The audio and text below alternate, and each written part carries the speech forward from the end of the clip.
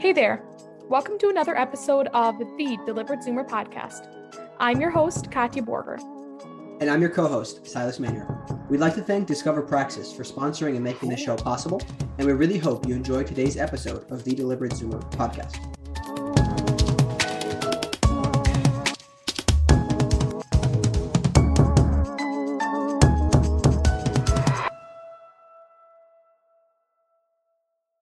Hey guys, thanks for tuning into today's episode. The topic that we're going to be discussing is the importance of prioritizing the well-being of your mind and mental health. Now, this is actually something that I have been a little bit struggling with lately because I feel like I've been working so much and I haven't been committing any time to myself and to, really doing stuff that makes me really happy and, just like relaxing and rejuvenating. I'd like to hear your thoughts on this topic, Silas. So I think what would be helpful is why don't you give us kind of like a little bit of context into terms of how you ended up here, right? Because I think that from my understanding, you've used to have like a pretty decent kind of balance, if you will, or harmony between work and personal life. So I'm kind of curious, like, what have you done in the past typically, and then like what has really changed that's causing this for you? Yeah, so the situation is my bosses have been away on vacation for about 3 months now, which means that I am running basically the entire company. And, that's a lot of pressure, but also if the work doesn't get done, I don't go home. And not to mention I am on call with the work phone 24/7, so I never really truly get to detach from anything.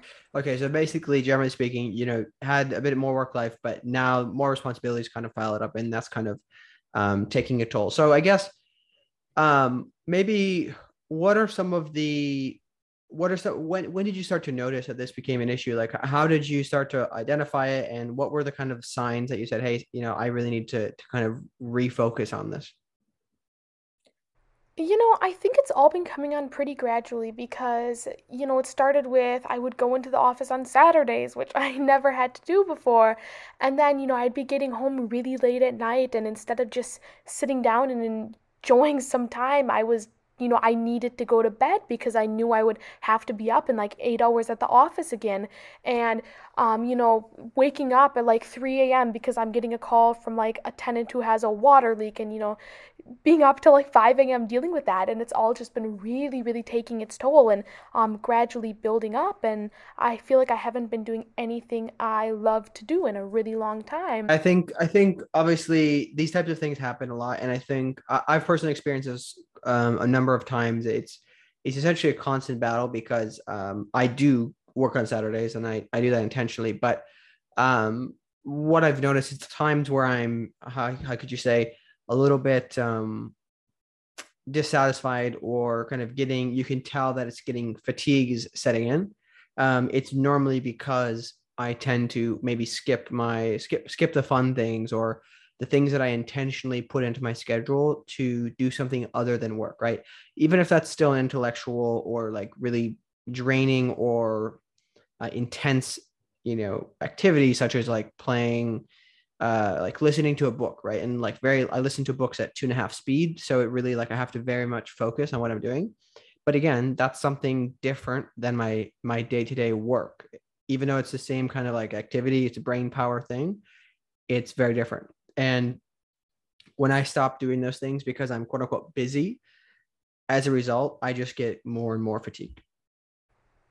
I actually like that you brought up podcasts because that's something that I've been doing at work is when I have just really mindless activities that I'm doing where it's just like a bunch of repetitive work that I don't have to pay much attention to.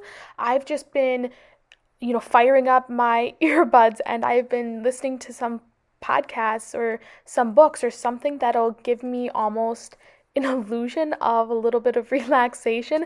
Now, I'm not saying that that's a good substitute to actually just taking time for yourself and unplugging. I think that's very, very important. But I do think that it helps having a little bit of, I guess, a little bit of variety in your day. Yeah, so I guess what would you say? Let's break it down into the specifics. What are some of the tactics that you tend to focus on, or that you're planning to implement to kind of realign your personal and work life? That's a really good question, and I actually haven't given it much thought, honestly. I just need to do something that will relax my mind and my body overall. A lot of times what I'll do is if I'm having like a really stressful day, I'll take my lunch break and I will just go to the gym and I'll work out and when I get back, that really helps me feel like I put my mind in focus again. And I think I need to discover more of those little outlets that help me feel alive. And I definitely think I need to take some time off of work or, really just have a frank conversation about how many hours I want to work.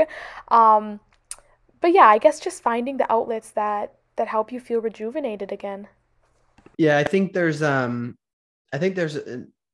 those things are obviously, I think, very, very good advice. I think I tend to do similar things, right? I think exercise is extremely underrated because obviously when you're exhausted and you're tired, the last thing you think to do is to do exercise, right? Yeah. However, like I can say over the past couple of months when I was traveling, was abroad and kind of just didn't have my usual routine. I didn't have didn't have my running shoes with me or whatnot. I took like a month and a half between being home for Christmas and then being in Lisbon of just not running, right? And normally I would run three to four times a week, including playing soccer on the weekends. And that even though it's kind of a pain in the neck, even though it's cold, whatever, it as a result gets me to basically reset. And it's something that I think is severely underrated, whether that's even just going for a brisk walk or playing a sport you like. I think it's important.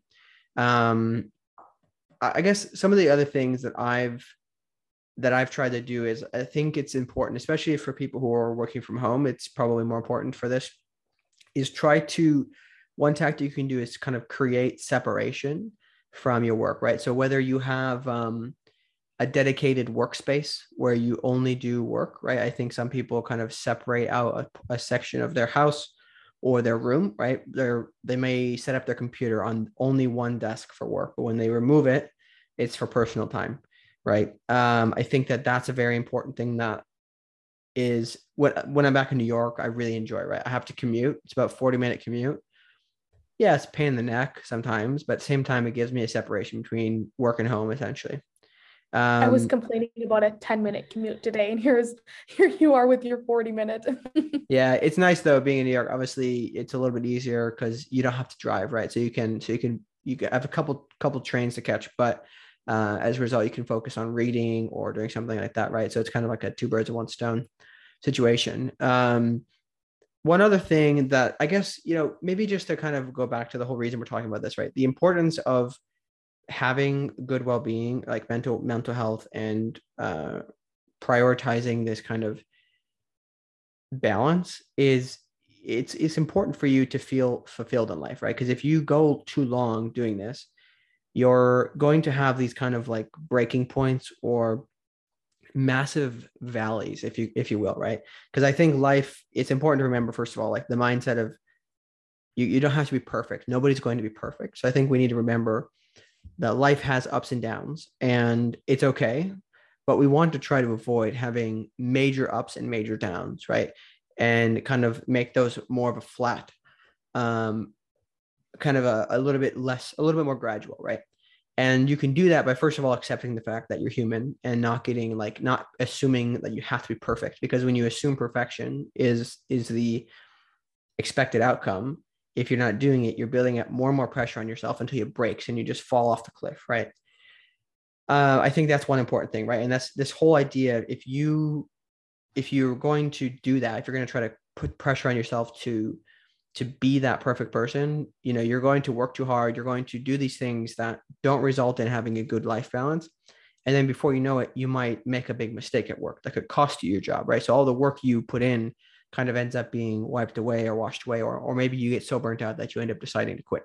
So there's these things I think it's very important to understand, like the principles of doing this are extremely important because if you don't do it, the consequences can be massive. Wow, I think that was really, really powerful. Very well said. And I've been actually, your last point really stuck with me about taking breaks, otherwise, you're going to start making mistakes. And I think that an issue that a lot of young people run into in their career is we just don't know where our breaking point is. And I think that when you're early in your career, go ahead and push yourself, push boundaries and figure out how far you can go, because you might be able to go a lot farther than you think you are, but I've been, like I said, I've been exhausted, and I went into the office, and I think every single day last week I caught myself like almost making a mistake, and so that's just it's not fun, and I guess I really never would have known where my breaking point was until I really put myself into that position where I was working just nonstop. Yeah, I think it's an important idea to understand that there's a mindset shift that has to happen, right? So we, changing actions in our life doesn't necessarily change who we are, but changing our mindset about things will change our actions, right? And if you think that there has to be like you're trying to achieve some kind of like you're trying to reach this plateau where you make X amount of money per year, you have certain kind of job, lifestyle, whatever it is, achieving and going towards that is fine and dandy. However, you need to realize that there's a journey between the peak of the mountain and the bottom of the mountain, right? And that journey has to be recognized and acknowledged because Simon Sinek has a great, pretty popular talk about this. I think it might have been one of the things that kind of made him um, really popular initially was he had this talk about um, how millennials specifically, obviously, we're Zoomers, and I think Zoomers are superior. No offense, millennials, but millennials have this idea that they see the top of the mountain and they want to be there right away. They don't want the journey, and I think that's also true of pretty much any younger generation. Generally, like we don't want to accept the fact that it takes a while to get there. So I think putting that in context and realizing, hey, there's actually a lot of valuable things along the way. It can be an enjoyable ride. But the way it can be enjoyable is by making sure you intentionally, again, the whole idea of this podcast being deliberate is intentionally put things along the way, put goodies along the way. I don't know how you want to say it, but plan that this is a journey, right? And if you're going to make this, let's call it that the journey of this mountain is 25 years to get to some certain plateau, which again, by the way, there'll be another one after that. It doesn't really end. You have to plan that, right? You can't do all of that in a straight. You can't jog straight up the mountain. You're gonna die, or slip and fall. Who knows, right? Break an ankle. And if you realize that it's going to take time, you should be planning and placing like break times and rest times in there. And the thing is, for young people, we don't typically know this, right? Because our lifespan is short, right? 20 years for us is our whole life. 2022, 22 years is our whole life. So, 5 more years is an additional 25% of our life, right? So it's a lot to us. However, the way you can counter this is by talking and having mentors, people who are maybe ahead of you 10 years, the people who are ahead of you 20 years, 30 years, whatever it is, and getting more perspective from their eyes and seeing how they handle these things. Um, you have thoughts on that? Yeah, I think it's important that people figure out a general direction of where they want to go, even if it's like a really just rough sketch of what they think their life might be like, but then start setting small goals. And once you achieve those goals, give yourself a reward because, you achieved your goal. And I think that's really important that when people got to recognize when they accomplish something, you need to be proud of that and you need to keep on going. And that's the way that you prevent from really getting in a rut and experiencing burnout. Yeah, I think that again, just to reiterate, the biggest aspect is not actually. I think it's really important to emphasize the fact that it has to be viewed as a journey and a status, right? It's not like you're in a certain state while you're doing this journey, and you're working towards something, yes, but you need to remember that making that money, that making that $1 million or whatever it is, that's not going to change who you are in the meantime, right? We'll talk about this next time, I think, but there was something I heard today that was interesting, which was Michael Phelps didn't become great when he achieved his first gold medal or his 12th gold medal. He achieved greatness when he made the decision to put in the work every day, right? to do those things, right? So I think that that to me is very fascinating.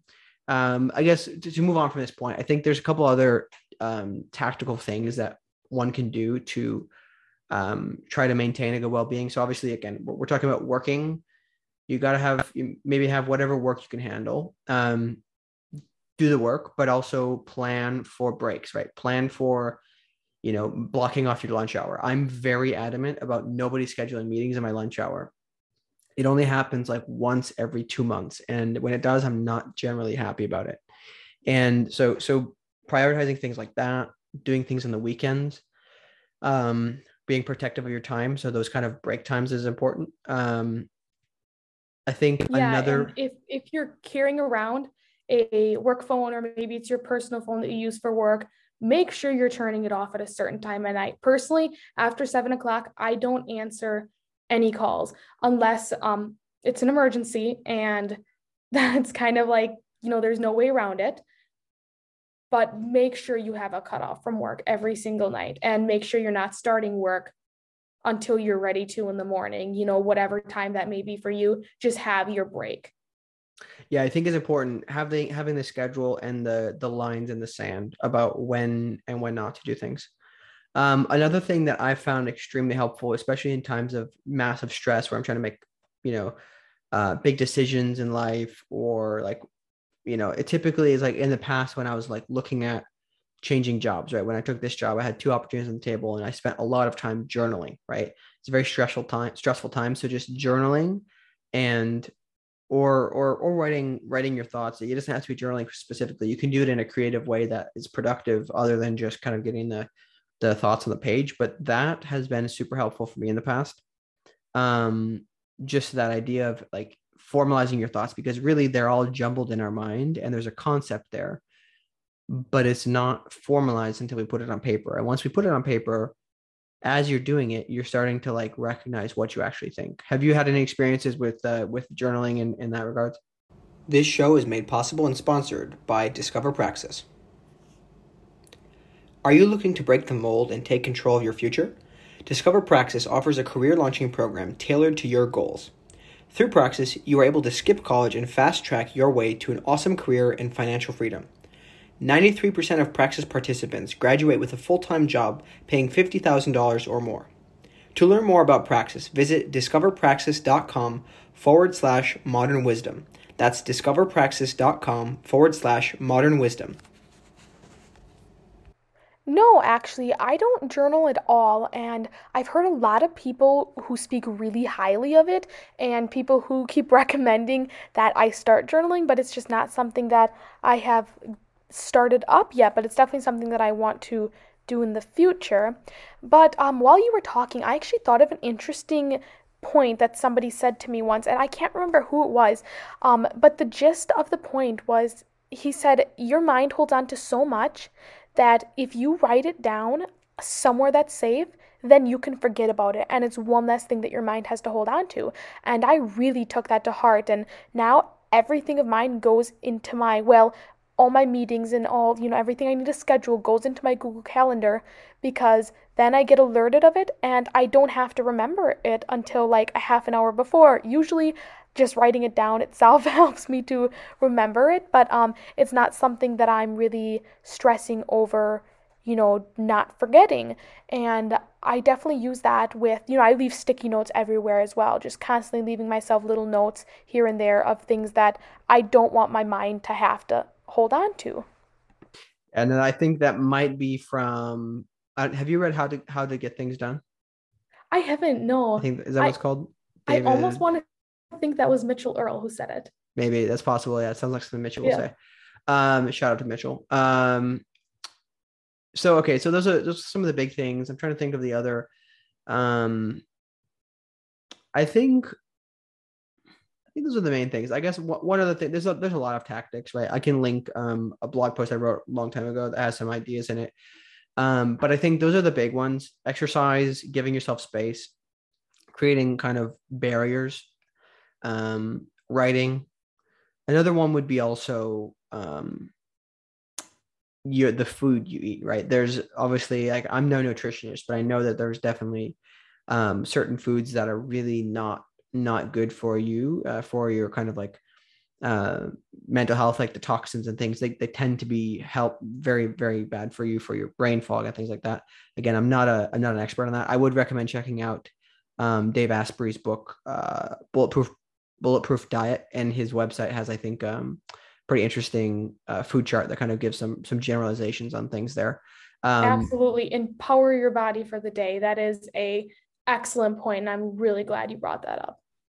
Yeah, I think food is important. Obviously, the thing is, the thing I've noticed just throughout life in general is like I always want to separate all these topics and things and these principles, but the reality is almost all of these things are tied together, right? And that's why it's hard to have a podcast with one specific topic, because really they're all interlinked and they all have kind of parts that come together. But I think those are kind of the main things I would recommend. And again, definitely, if anybody wants to reach out, glad to chat about these situations. I think it's important. Maybe that could be one last thing to mention, is being open about kind of how you're feeling and opening up. Bottling things up is never a good idea, right? I think that's something you can look at a lot of, probably your own family members. There's obviously many historical figures who've done terrible things, probably because of failing to talk about their feelings. So I think that's an important thing. But I think we've pretty much covered everything. Anything else you want to add to wrap up? I think that's actually a really good place to leave off. A few points, just going over what we spoke about. Prioritize your mind and your mental health, be it by journaling, reading, writing. Do what you love. And I mean, you know your mind and you know your body. So just cater to your mental health and to really making an impact in how you feel.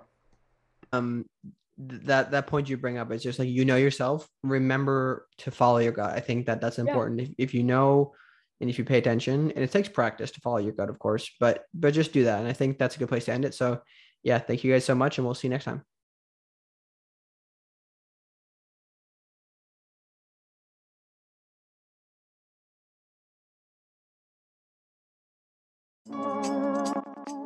Hey guys, thanks for listening to this episode. I hope you enjoyed. Please do like, subscribe, tap the bell for notifications. If you're listening on Apple Podcasts, we really appreciate that review and that rating. And we'll see you next time on the Deliberate Zoomer podcast.